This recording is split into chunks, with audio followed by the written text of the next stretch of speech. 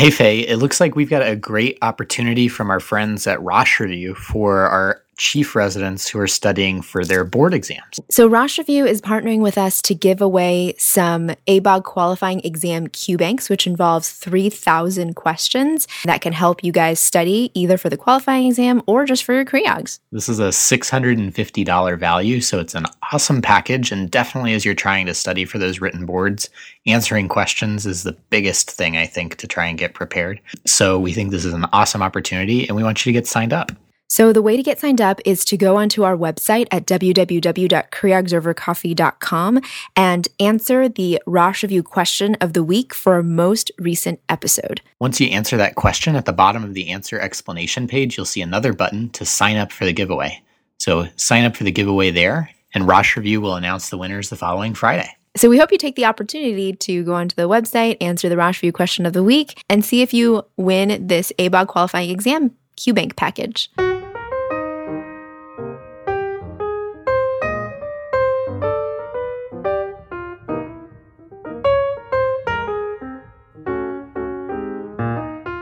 All right, guys, welcome back. This is Nick.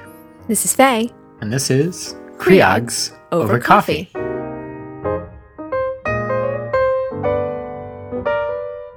All right, Faye, we're going to keep moving in our OB pathway and get into what I'm sure is a super exciting topic of thrombocytopenia.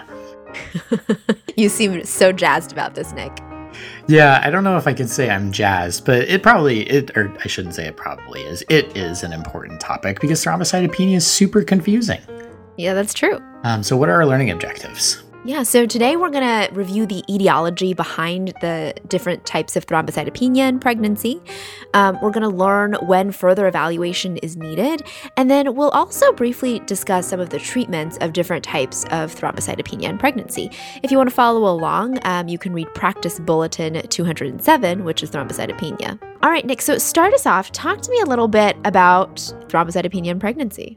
Yeah, so one of the things that makes thrombocytopenia so challenging, particularly in pregnancy, is that there's a really broad differential diagnosis, right? And not all of these differential diagnoses are actually related to pregnancy. We can start off with the easy stuff, the definition of thrombocytopenia, and that's when platelets are under 150,000 per microliter. So what exactly is normal in pregnancy and what should we be looking for? Remember way back when, in our very first episodes, we talked about physiologic changes of pregnancy leading to increased plasma volume and not necessarily an increased equally in various blood components.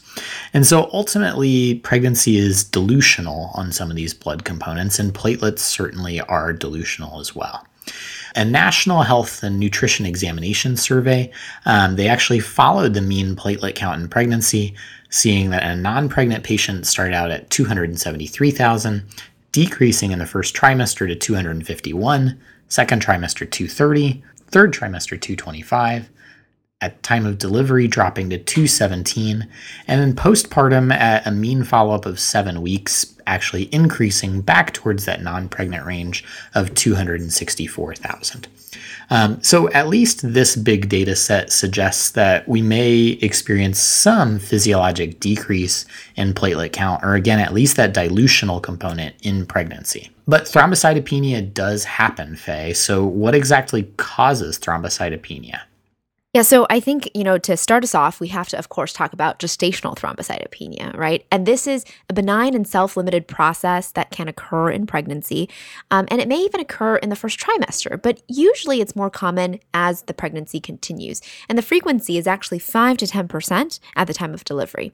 But remember that gestational thrombocytopenia is a diagnosis of exclusion, and it's acceptable if there is mild thrombocytopenia, but you should probably start to suspect something else if the platelets drop below 100,000. Certainly, it still can be gestational thrombocytopenia at that point, but it really should prompt you to start thinking about something else.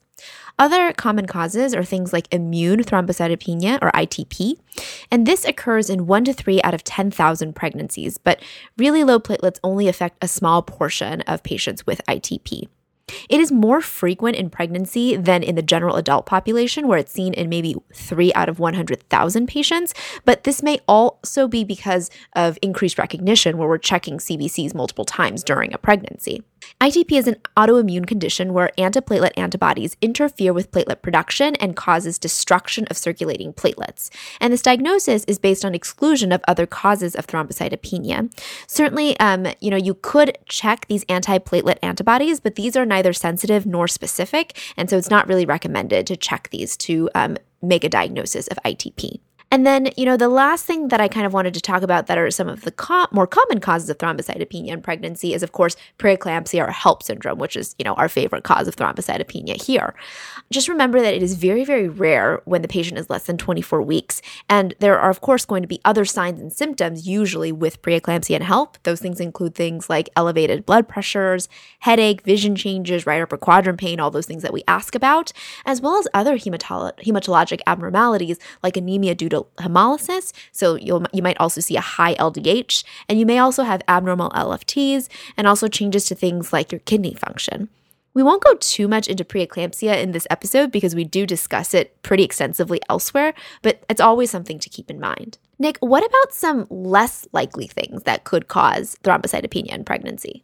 Yeah, these are the exotic things. And we've talked about a couple of them on the podcast before that sort of fall, for the most part, into the differential diagnosis for preeclampsia and HELLP.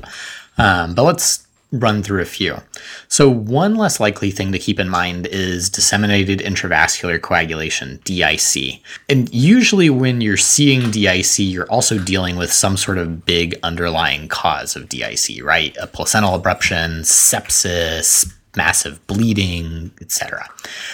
Patients are going to have bleeding and oozing at their IV sites, for example, in DIC, because of the depletion of platelets and clotting factors. You usually will have low fibrinogen and elevated PT and PTT labs sort of indicating that as well. Another less likely thing is the acute fatty liver of pregnancy, which we talked about in our imitators of preeclampsia episode. Another imitator of preeclampsia that can happen here that definitely has to do with platelets is TTP, or thrombotic thrombocytopenic purpura, which can have an either immune or hereditary cause. TTP is usually going to present with purpura, those like big blotchy ecchymoses on the skin, neurologic changes, fever, kidney injury, and also be coincident with elevated blood pressure, so gets confused for preeclampsia. Remember, like we talked about in that episode's diagnosis is based on a reduced activity of Adams T13, but in a lot of places this is a send-out lab that is not going to come back for some time, so you're relying on your other clinical acumen, putting the syndrome together of fever, neurologic changes, kidney injury, and the purpura to try and put this all together. You're also going to see schistocytes on a peripheral blood smear, and your hematologist will report that back to you. Other less likely things to keep in mind include lupus, the great imitator, infectious syndromes, and then other inherited platelet disorders that hopefully coming into pregnancy you're aware of, because it's always really challenging to figure out an inherited platelet disorder during pregnancy. All right, so regardless of what your differential is or what your leading prospect is, Faye, we probably can define a point at which we should start to worry, right? Yeah, absolutely. So usually the cutoff for when you should start to think about something else is when the platelets at any point in pregnancy drop below 100,000. And usually this is beyond the lower end of gestational thrombocytopenia. So not saying that it's not gestational thrombocytopenia just because the platelets drop below 100,000, but that is usually when you want to start thinking about something else, because platelets of less than 100,000 only occur in 1% of uncomplicated pregnancies. The other time to worry is if the platelets are between 100 to 150,000, but there are other concerning factors present. But most of the time, if there are not, you don't need to work up, and this can usually be attributed to gestational thrombocytopenia. The other worrisome factors, of course, are things that we already talked about. So someone who's got those high blood pressures, where you're concerned for preeclampsia, if they have DIC, if they're coming in with like neurological symptoms and like a fever and kidney injury, and you're thinking about something else.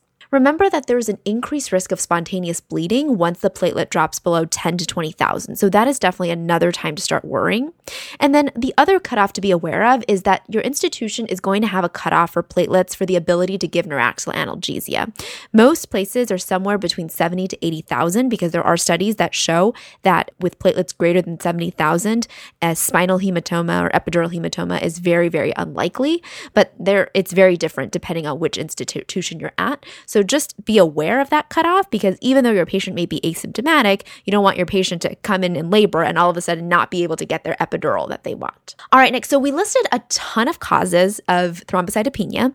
So let's kind of go down the line and talk about how do we start evaluating our patient? Yeah, so evaluating the patient obviously starts out with a good history and physical, right? That's what you're always going to say, what you're always going to start with. And this can sometimes help you determine what it is or is not.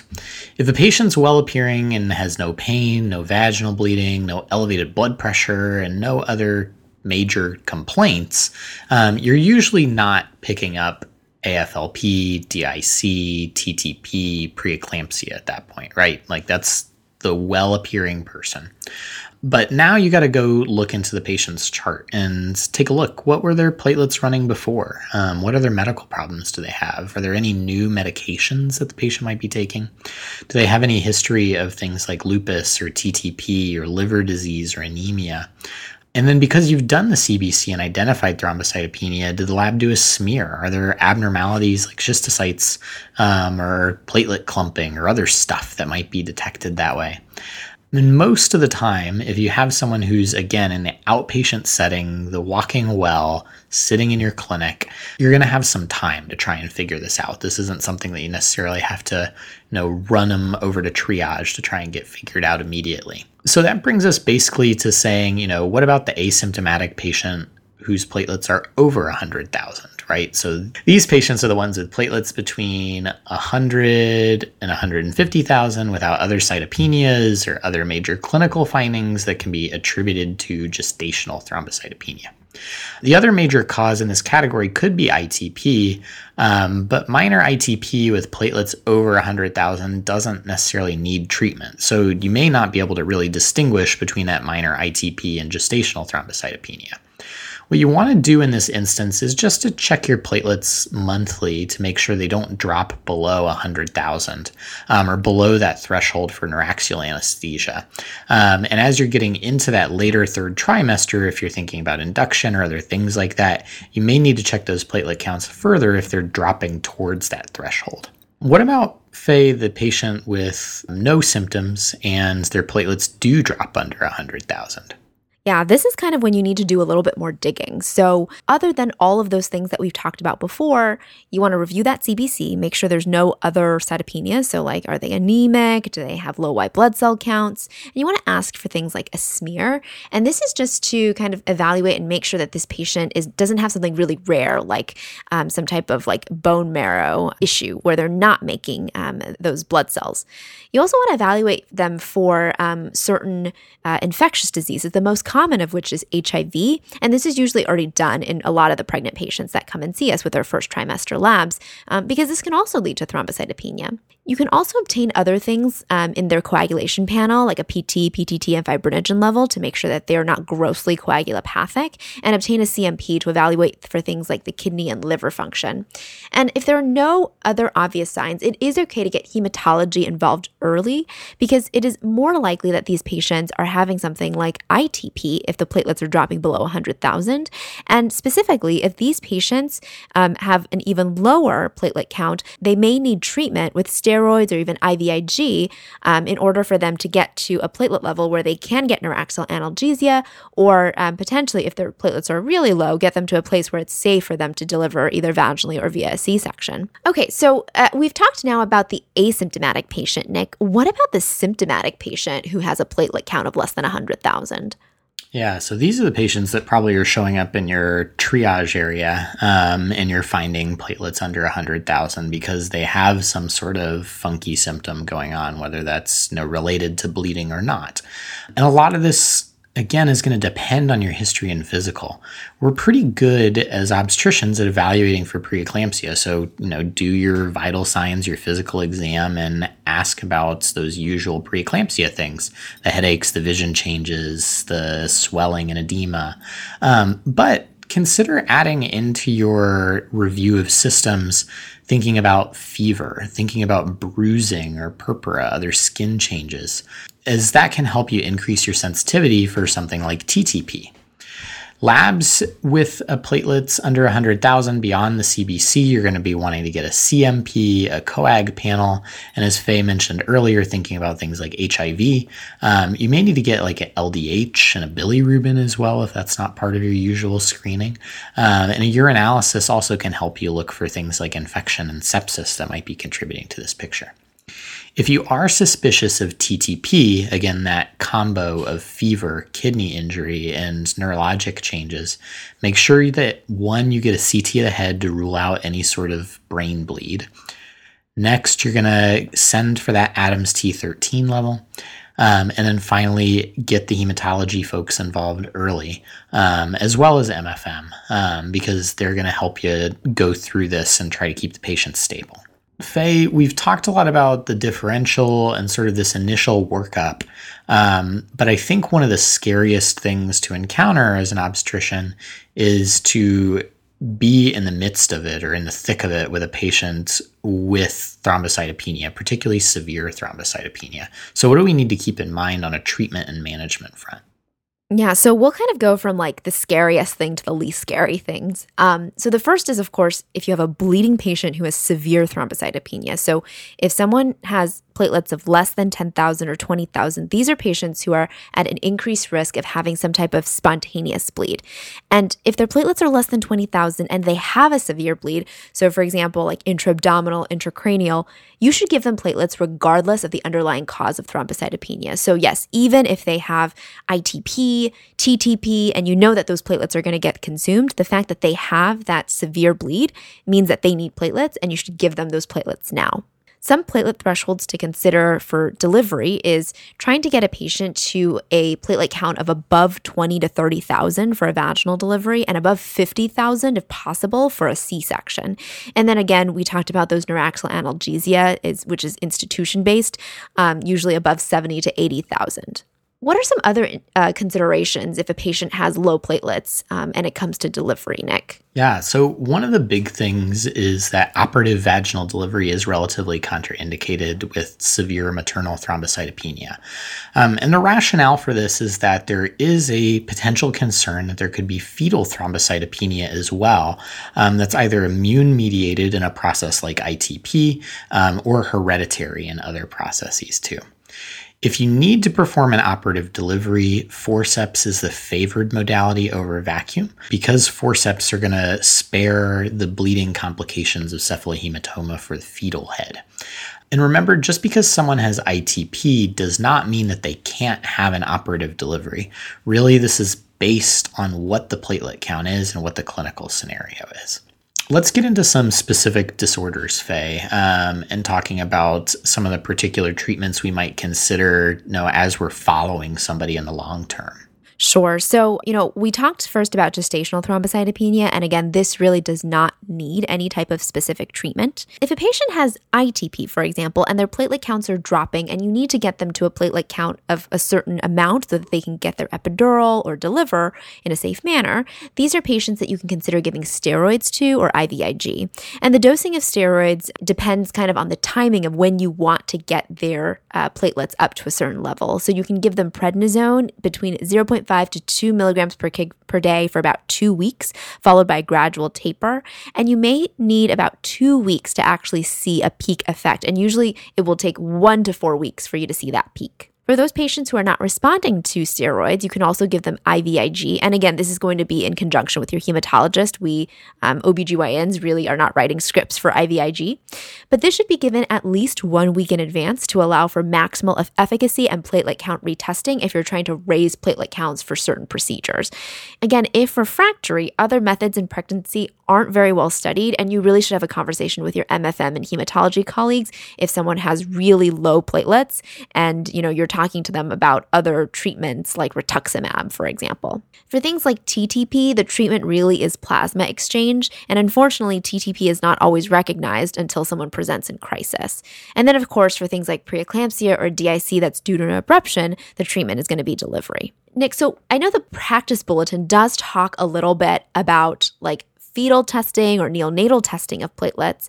And, this might be another podcast for us somewhere down the line, but talk to me a little bit about just kind of like the briefest things about some of these things that they discuss, like fetal testing or neonatal testing. Yeah, I mean, it really boils down to that there isn't good evidence to suggest that we should be routinely testing fetal platelets via pubs or periumbilical blood sampling, like performed kind of like an amniocentesis, or from fetal scalp blood collection during labor.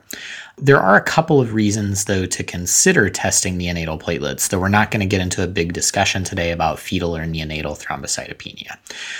One particular consideration could be maternal ITP. As we mentioned earlier, this is potentially immune-mediated, and so those antibodies could cross over and cause neonatal thrombocytopenia. If there's a history of neonatal thrombocytopenia in a previous pregnancy, for instance, with neonatal alloimmune thrombocytopenia, we've mentioned on the podcast before, kind of like the alloimmunization of platelet disorder. NATE is not usually associated with maternal platelet issues, though, so that would be kind of an unusual thing to have together. But if there is a history of neonatal thrombocytopenia from a previous pregnancy, that may push you to want to test it in the current pregnancy. There also are congenital anomalies that can be associated with thrombocytopenia, or neonatal infectious syndromes like CMV and rubella that can be associated with thrombocytopenia. And then finally, any clinical bleeding or petechiae on the infant would also be a reason to consider getting testing. All right, Faye, I think that does it for thrombocytopenia in pregnancy. Why don't we try to summarize? Sure. So we first started off the podcast by talking about the evaluation of thrombocytopenia in pregnancy and how platelets actually do decrease over time in pregnancy due to the dilutional effect of having increased plasma volume and not necessarily an equal increase in blood components. We briefly began to talk about the causes of thrombocytopenia, the most common of which are gestational thrombocytopenia, immune thrombocytopenia, as well as preeclampsia or HELLP syndrome. There are a couple other differentials to round out your diagnoses that include things like DIC, acute fatty liver, TTP, which remember TTP can be immune or hereditary and presents with neurologic changes, fever, kidney injury, and can have elevated blood pressures and has reduced activity of ADAMS T13. Other differentials to keep in mind include things like lupus, infection, and inherited platelet disorders. We really should think about workup when the platelets drop below 100,000 in pregnancy, or if they are between 100 to 150,000, but there are other factors that make you suspicious present. And also remember the cutoffs of spontaneous bleeding, of platelets being less than 20,000, and also know your institutional cutoffs for platelets for the ability for your patients to get neuraxial analgesia. So with evaluating the patient, again, in a well-appearing patient without symptoms, it's not usually going to be a major life-threatening cause, but you want to do a good chart dive and a good history of the patient. Make sure that there's no new drugs, other disease processes, and other things on the peripheral smear that might point to a cause. For an asymptomatic patient with platelets over 100,000, usually as long as there's not another form of a cytopenia or other clinical findings, this is attributable to gestational thrombocytopenia. The other major cause could be ITP, but if platelets are over 100,000, there's not necessarily a difference in what you do about that. You should check platelets at least monthly to make sure they don't drop below 100,000, or essentially that threshold for neuraxial anesthesia. If the platelets get lower than that in someone without symptoms, broaden your differential. Think about things like HIV, getting coags, get CMP to evaluate liver and kidney functions. And now you're really thinking more about ITP. And you may need to consider consulting hematology for more formal evaluation of this. And obviously, if the patient is symptomatic, they're showing up in your triage unit with platelets under 100,000. Again, a lot of stuff is going to focus on history. Again, don't forget about things like TTP with those fevers, kidney injuries, neurologic changes, but broaden your differential further. Beyond thinking about this, get CMP, coags, HIV, bilirubin, and get heme and MFM involved early to help you round this out. In terms of management, remember the treatment for bleeding with a severe thrombocytopenia should be a platelet transfusion regardless of the underlying cause of the thrombocytopenia. And also some thresholds to know are things like for vaginal delivery, a platelet of between 20 to 30,000, C-section about 50,000, and then neuraxial analgesia, usually it's above 70,000, but again is institution-based. Other considerations to remember is that operative vaginal deliveries are relatively contraindicated if there is severe maternal thrombocytopenia. However, if you must perform an operative vaginal delivery, forceps is favored over vacuum. And remember, just because if someone has ITP doesn't mean that they can't have an operative vaginal delivery.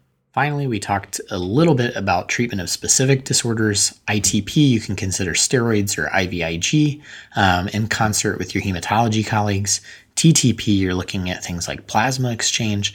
And of course, the obstetric wheelhouse and preeclampsia or DIC from an abruption, you're thinking about delivery. And then finally, in terms of fetal testing and neonatal testing of platelets, there really isn't evidence to routinely test fetal platelets.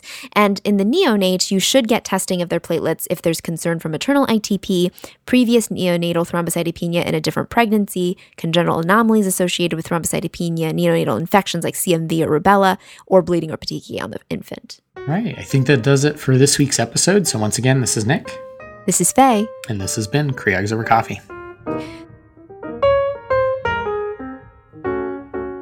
So guys, if you enjoyed this episode, go ahead and go onto your favorite podcatcher, iTunes, Spotify, Google Play. Give us a 5-star rating and review.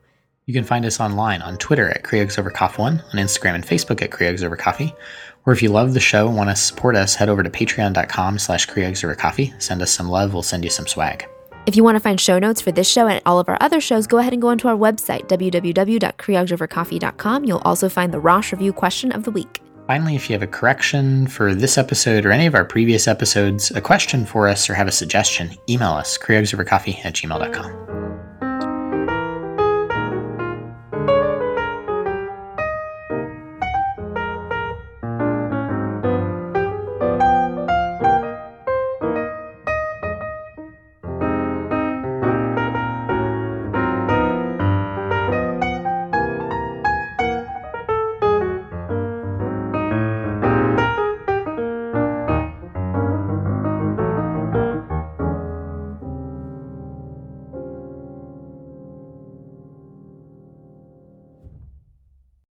All right, Nick, so we're done with our boards and Creogs are over for this year. But, what do we do if we want to keep making sure that we're up to date on the most current OBGYN practices? Yeah, as we get this podcast together every week, we have to always think about our friends over at the OBG Project who have these amazing summaries that are updated every day of the week, encompassing the latest research, encompassing newest practices, and also posting things like Grand Rounds where they get into the controversies of modern obstetric and gynecologic practice. And for all you residents out there, they also have a great core curriculum for you to study from.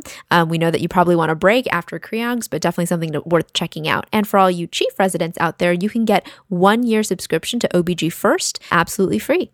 Head over to our website, creogsovercoffee.com. Check out the sidebar. Chiefs, find out how you can get OBG First absolutely free. And residents, get signed up for the core curriculum.